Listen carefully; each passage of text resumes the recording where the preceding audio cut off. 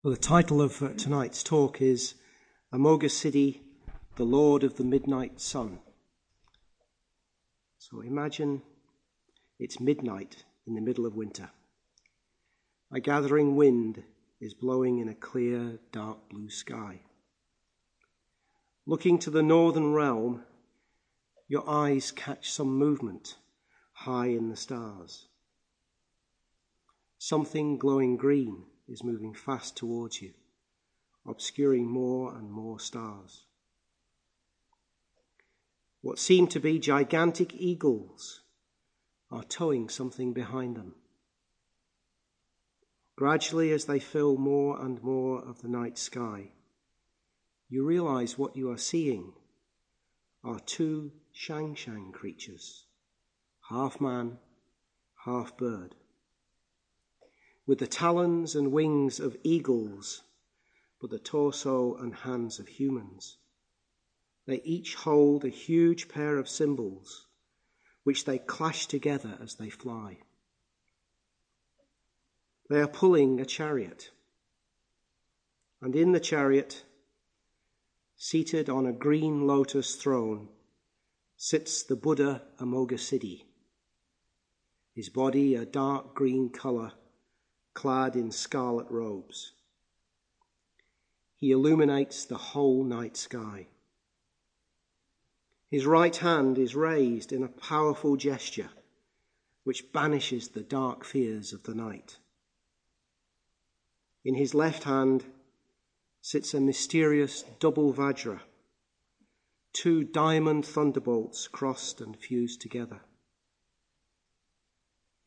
This vision of Amoghasiddhi, whose name means unobstructed success, and whose wisdom is all-accomplishing, a vision of fearless energy and compassion, seems to fill the whole night sky, until, like a storm carried on a rushing wind, Amoghasiddhi and the shang birds move away and eventually disappear.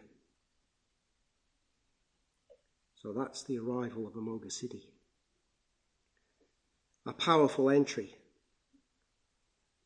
But Amoghasiddhi is perhaps the most mysterious and ungraspable of the Buddha figures.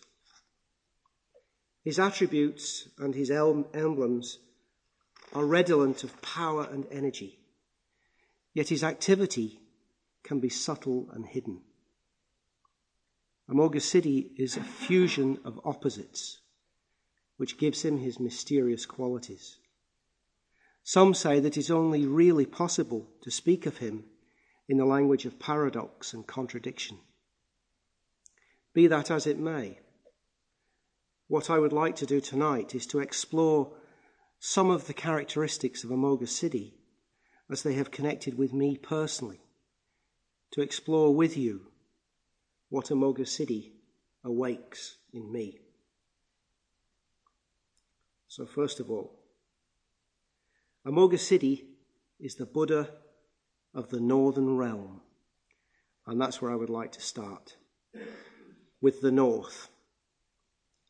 I've always been attracted to the north, and whatever some of you might think, the north is a lot more than a sign on the M1. It's a lot more than old mills and terraced houses and Coronation Street. It's a lot more even than Theakston's Old Peculiar Beer. Important and interesting though that is. The north, for me, evokes an image of the mountain wilderness of the Scottish Highlands. It evokes a wild, cold wind blowing around ancient dolmen and standing stones. It evokes northern Scandinavia and the land of the midnight sun, where at the height of summer the sun never sets, and in the depths of winter the sun never rises. It evokes the North Pole with its howling gales and vast expanses of snow and frozen seas. The north is all these and more. The north is a sense of pitting oneself alone against some of the harshest forces in nature. The north is purifying, blasting away the external and internal pollutants of urban life. It's primeval. It's scary and it's attractive at the same time. In my mind, the northern realm is vividly alive. In another sense, the north figures dramatically in the history of exploration of our planet. The North Star guided mariners for centuries, and more recently, the magnetic North Pole has provided a vital sense of direction for all travellers with the magnetic compass. Whenever I travel, whether it's through mountains or through cities, wherever it is in Europe, I never feel totally comfortable until I have established which direction is north. And then there are the northern lights, the aurora borealis, which leads me nicely into a discussion of Amoghasiddhi's colour, dark green. I've personally seen one or two pale showings of the northern lights, but I'm told by friends that at their best, they pulse green light across the sky. There's something magical and mysterious about the northern lights. And for those of you who like myths, there is, of course, Philip Pullman's recent trilogy of books, very much based on the aurora borealis, the first volume of which is actually called The Northern Lights. In that trilogy, the first great and dangerous journey is to the North Pole and the Northern Lights, a journey which incidentally opens up to the travellers the possibilities of travel to other dimensions and other universes. But to return to the colour green,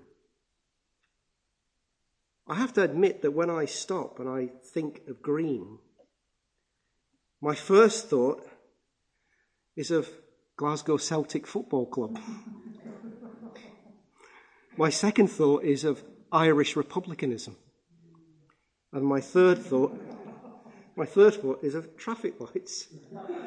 This is being absolutely honest. When I sit and think about green, that's what comes to mind.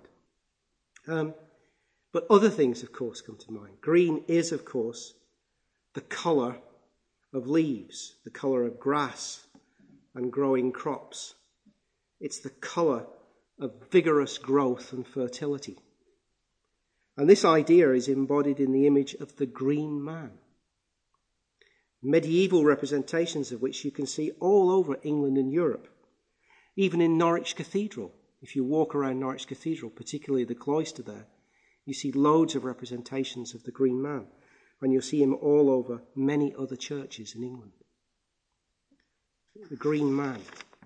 But the green colour of leaves and grass also hints at something different. It hints at something subtle, more delicate forces. If you think about how do leaves get green, how do we get growth?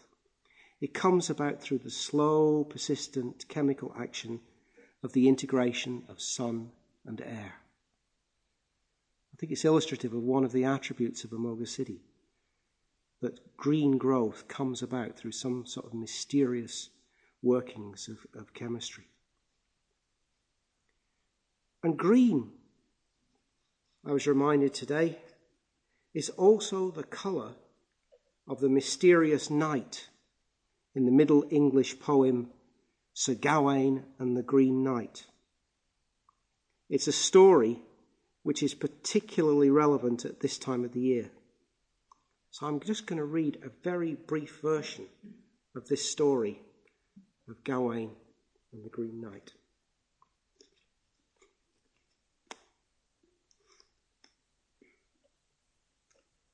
Into King Arthur's Camelot one New Year's Day strode a green-clad, green-skinned giant, in one hand holding a holly branch, in the other a razor-sharp battle-axe. He offered his head to any knight who would accept a return blow 1 year hence. Only Gawain agreed, but beheading the giant with one blow. Picking up his head, the giant turned it to Gawain. Its mouth told him to be at the Green Chapel 1 year hence.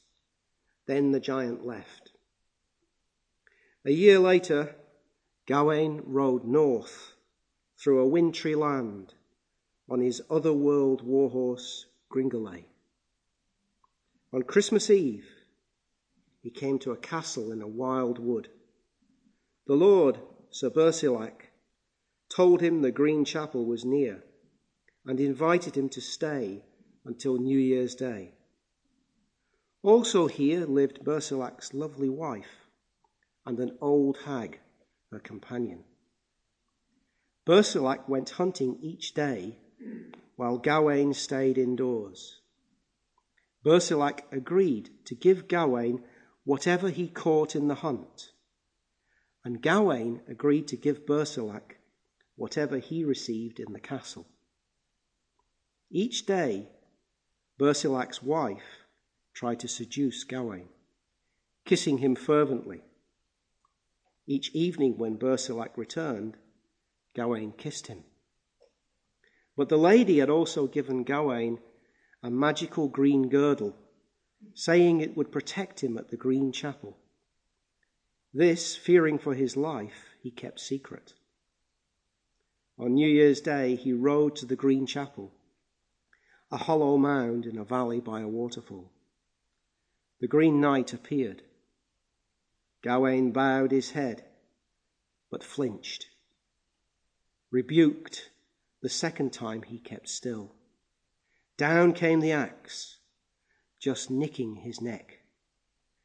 Then the giant revealed himself as Bersilac, saying he was spellbound by the old hag, in fact, the enchantress Morgan Le Fay, who had devised the entire test to discredit the Round Table.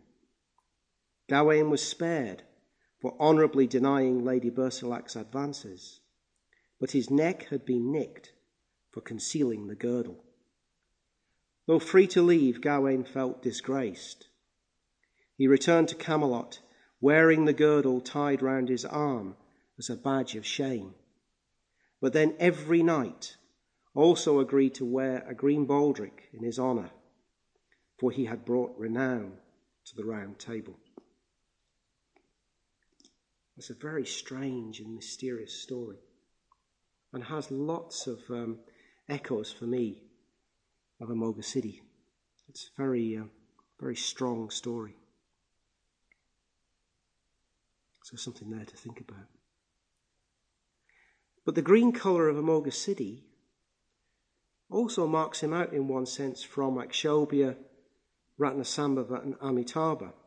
They are blue, yellow and red, primary colours, whereas Amoghasiddhi's green is a secondary colour, made up of a mixture of the blue of Akshobhya and the yellow of Ratnasambhava. Lama Govinda makes great play of this, saying that Amoghasiddhi represents what you might call the sun at midnight. You could even say that Amoghasiddhi is the Lord of the midnight sun. Govinda talks of the yellow light of an inner sun, invisible to human eyes, interwoven with the deep blue of the night sky to form the serene, mystic green of Amoghasiddhi. For him, the sun at midnight represents the mysterious activity of spiritual forces which work removed from the senses, invisible and imperceptible, which guide the individual towards the maturity of knowledge and liberation. So green is a serene, mystic colour. But there's another side to green, which doesn't, on the face of it, have any spiritual or mystical implications, on the face of it at least. And this is reflected in the common phrase, "I was green with envy." Now this is very interesting. I don't know whether Indians or Tibetans say, "I was green with envy." I don't know whether they have an equivalent phrase like that. But there is, of course, a spiritual connection between green and envy. And specifically, that is, the green Buddha, Amoghasiddhi, transforms the poison envy. Amoghasiddhi presides over the realm of the Titans, the jealous gods, which we find on the Tibetan wheel of life. So there is a spiritual connection between green and envy. On the wheel of life, the Titans are powerful, jealous beings, always in contention with the gods. When they are defeated, they turn their envy on each other. And I guess if we were to look around in our culture, we could see Titans. We can see them amongst politicians. We can see them amongst some business executives, some gang leaders. You can probably think of examples of people who are Titans. They're energetic, they're powerful, they despise weakness. The only things they respect are power, energy, money, and success. It's no good giving Titans sermons on gentleness and humility. They will assume that you are someone trying to trick them into giving up their superiority. Most probably, they wouldn't even give you the time of day. They wouldn't stop to listen to you. To convert the Titans to the Dharma, they need to see that you have something that they do not. Only if you can match their energy and resourcefulness will you even get a hearing.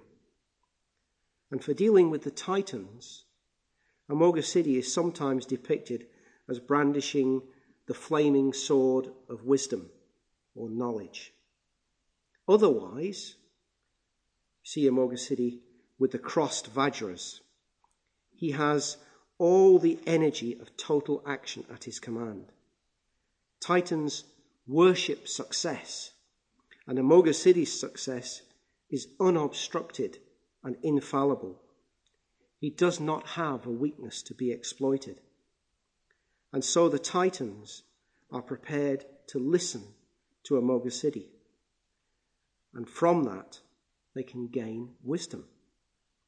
Now, to me, at first sight, this seems extraordinary that you can have this abrupt transition, apparently, from a world of envy and hatred to a world of wisdom. However, although the Titans are dominated by envy and hatred, hatred does have an affinity to wisdom. And this is because the characteristic of hatred is to want to destroy the object of hatred. And the characteristic of wisdom, or insight, is to destroy everything that is unreal, to destroy our illusions about the world and universe we see around us, and thus to see things as they really are. Bhante says that wisdom has the function of reducing to dust everything which is not reality. Titans have a great deal of energy locked up in their envy and hatred, and the task is to divert that energy into the discovery and realization of truth. And Amoghasiddhi achieves that task by his energy, his wisdom, his compassion, and by his fearlessness. Which brings me to the next characteristic of Amoghasiddhi I want to look at, his fearlessness. There's a story which some of you might be familiar with, told about Hakuin, the great 18th century Japanese Zen master, which illustrates the importance of fearlessness and its effect upon the strongest of foes. The story goes like this. Hakuin was meditating when he was approached by a fearsome samurai warrior. who demanded of Hakuin, "Where is heaven? Where is hell?" Hakuin didn't budge an inch from his meditation posture. He opened his eyes a little bit and very briefly to take in the samurai. He continued sitting there. And then he spoke mockingly to the samurai. "What's the matter? Are you frightened of hell? A snivelling coward like you is not worth teaching." And incensed by Hakuin's insult, the samurai in his fury draws his sword and is about to strike Hakuin when Hakuin simply says, "Now you're in hell." And the samurai sinks to his knees and begs for forgiveness, to which Hakuin softly replied, "Now you're in heaven." Now that's what I call fearlessness. That's fearlessness. And in the Buddha's life, there are several examples of his fearlessness. But perhaps the most famous example is his encounter with Angulimala. This is worth looking at because it not only displays the Buddha's fearlessness, but also illustrates the subtle and mysterious ways in which enlightened beings can work. The name Angulimala means garland of fingers. Angulimala had taken a vow to kill 100 people, and from each victim he hacked a finger and added it to a gruesome necklace. At the time of the Buddha's arrival in the neighbourhood, Angulimala's finger total had almost reached 100. The whole area was in terror. No one could withstand him.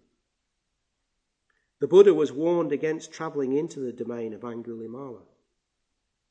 He ignored the advice and headed straight for the assassin's lair. Angulimala saw the figure of the Buddha walking quietly along the road, sized him up as an easy victim, drew his sword and rushed after him. However, although Angulimala was fit and strong and was running full pelt, whilst the Buddha was just mindfully walking along, Angulimala could not catch him up.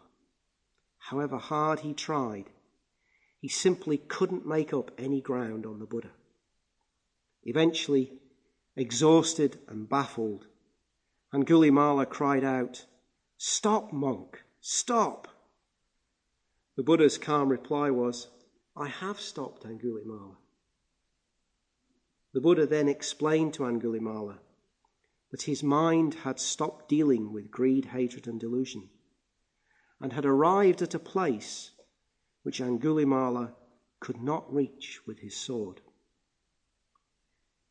Angulimala was so impressed with the Buddha that he went for refuge and became a disciple of the Buddha, and not long afterwards gained enlightenment. I like this story. It's a very familiar story, but I like it because it highlights the qualities of the enlightened being that we see encapsulated in Amoghasiddhi.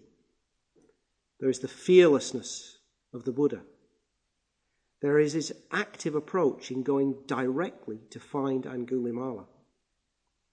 And there is the mystery and paradox of how the walking Buddha always managed to outdistance the headlong cutthroat. Ultimately, however, true fearlessness can only be attained by insight into reality. When we see the way things really are, we realize the illusoriness of the ego, which we seek to protect and which we fear for. With a complete letting go of egotistical concerns, the fear of dying, the primary fear of which all other fears are reflections, disappears. We realize that there is no one to die.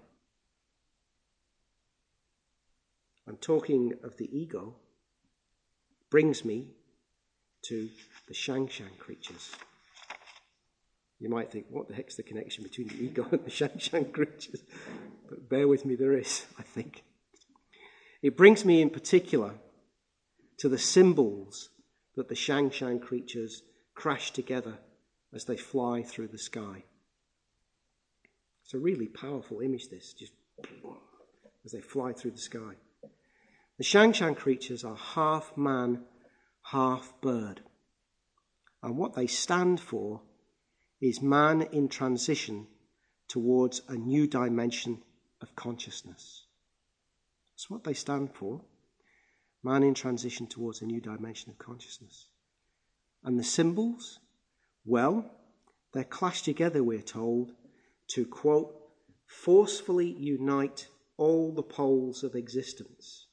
To forcefully unite all the poles of existence. And to be honest, I can't get my head around that very easily, to forcefully unite all the poles of existence. But there's another interpretation of the clashing of the symbols that I like, and that is that they are simply ego bashers. Every time an ego raises its head, the symbols are crashed together, shaking the ego to its foundations. Just imagine if every time our ego asserted itself, a watchful Shang clashed together two mighty symbols around our head. I think we see a lot of very shaky people doddering around the retreat centre.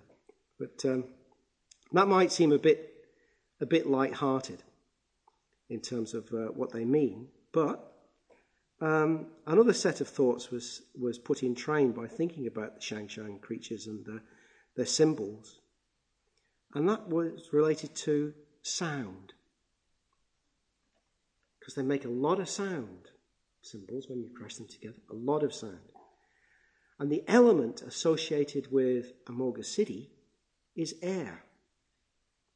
And associated with air and Amoghasiddhi also is sound, which moves out in all directions through the medium of the air. So Amoghasiddhi is very much associated with air and sound. And I got to wondering about what the entrance of Amoghasiddhi and his Shang creatures would be like when they entered the Titan realm. How would Amoghasiddhi and the Shang-Shangs approach the Titan realm? How would they get the attention of the Titans? And then I remembered, whilst I was thinking about this, that in the Sutra of Golden Light, which some of you may have read, in the northern realm, it isn't Amoghasiddhi. It's a forerunner, if you like, of Amoghasiddhi, a Buddha called Dundubishvara, the Lord of the Drum. The Lord of the Drum. So here we have, I thought, three elements associated with Amoghasiddhi. Symbols, drum, air, sound, if you like, wind instruments. And what I want to do now is to play for you a piece of music which very strongly features symbols, drum, and wind instruments. And this is how I think the dramatic entrance of Amoghasiddhi and his Shang creatures would sound like as they enter the realm of the Titans.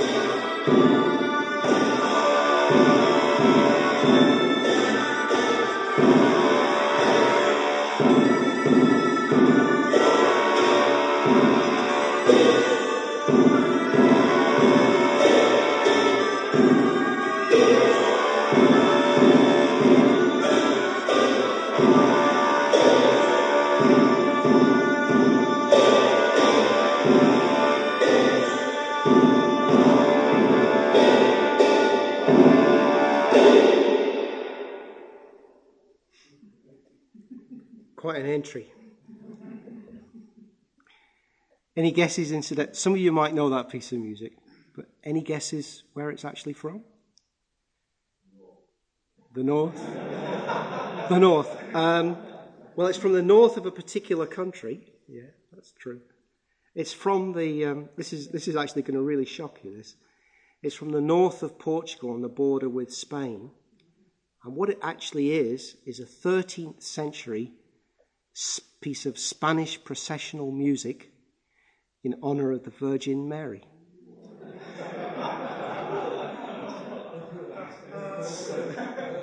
That shakes you up, doesn't it? But that is that's played by a group called the Dufay Collective. But when I heard that for the first time, I thought, that's what I want to hear at the start of a puja. Entering the puja. That's what I want to hear. I want to hear something like that. It's very Tibetan in sound. But it's, I think it sums up. There is an important element here, which is sound. Because we often forget about things like that. But I think that does represent the kind of sound that Amoghasiddhi and the Shangshangs would make to get the attention of the Titans. So before moving into the conclusion of the talk, I just want to look briefly at the symbolism of the crossed or the double Vajras, which Amoghasiddhi holds in his left hand.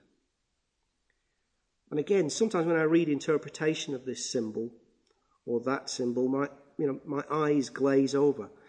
Usually I think it's because I find the interpretation sometimes too intellectual. There's little or no emotional content in it. It's simply that maybe sometimes that I can't see it. It doesn't come alive for me sometimes when I read interpretations of symbols. And when you read about the meanings or the symbolism of the double Vajra, it can be a bit mind-boggling. That's how I find it. And yet there is something there. And I want to just talk you through some of the interpretation of the double Vajra and then lead you to something much simpler in the way of an interpretation, which I think does connect. So what we're told is the double Vajra is the symbol of the total psychic integration of the unfoldment of all potential of perfect harmony, balance, and equilibrium. So I get something there, but it's difficult. Then we're also told that the double Vajra is, according to Indian Buddhist cosmology, the support on which the whole universe rests. If you've ever seen pictures or interpretations of Indian Buddhist cosmology, that's what's at the base, the double Vajra. And then we're told, thus, the fundamental matrix of both the universe and of the individual consciousness is the same. And, it seems a bit dry somehow, that. It seems a bit technical and dry, and yet something is going on there. Something does echo in my mind. And then you read, simply put, this all comes down to something very straightforward but very important. To understand yourself in your deepest nature is to understand the nature of the universe.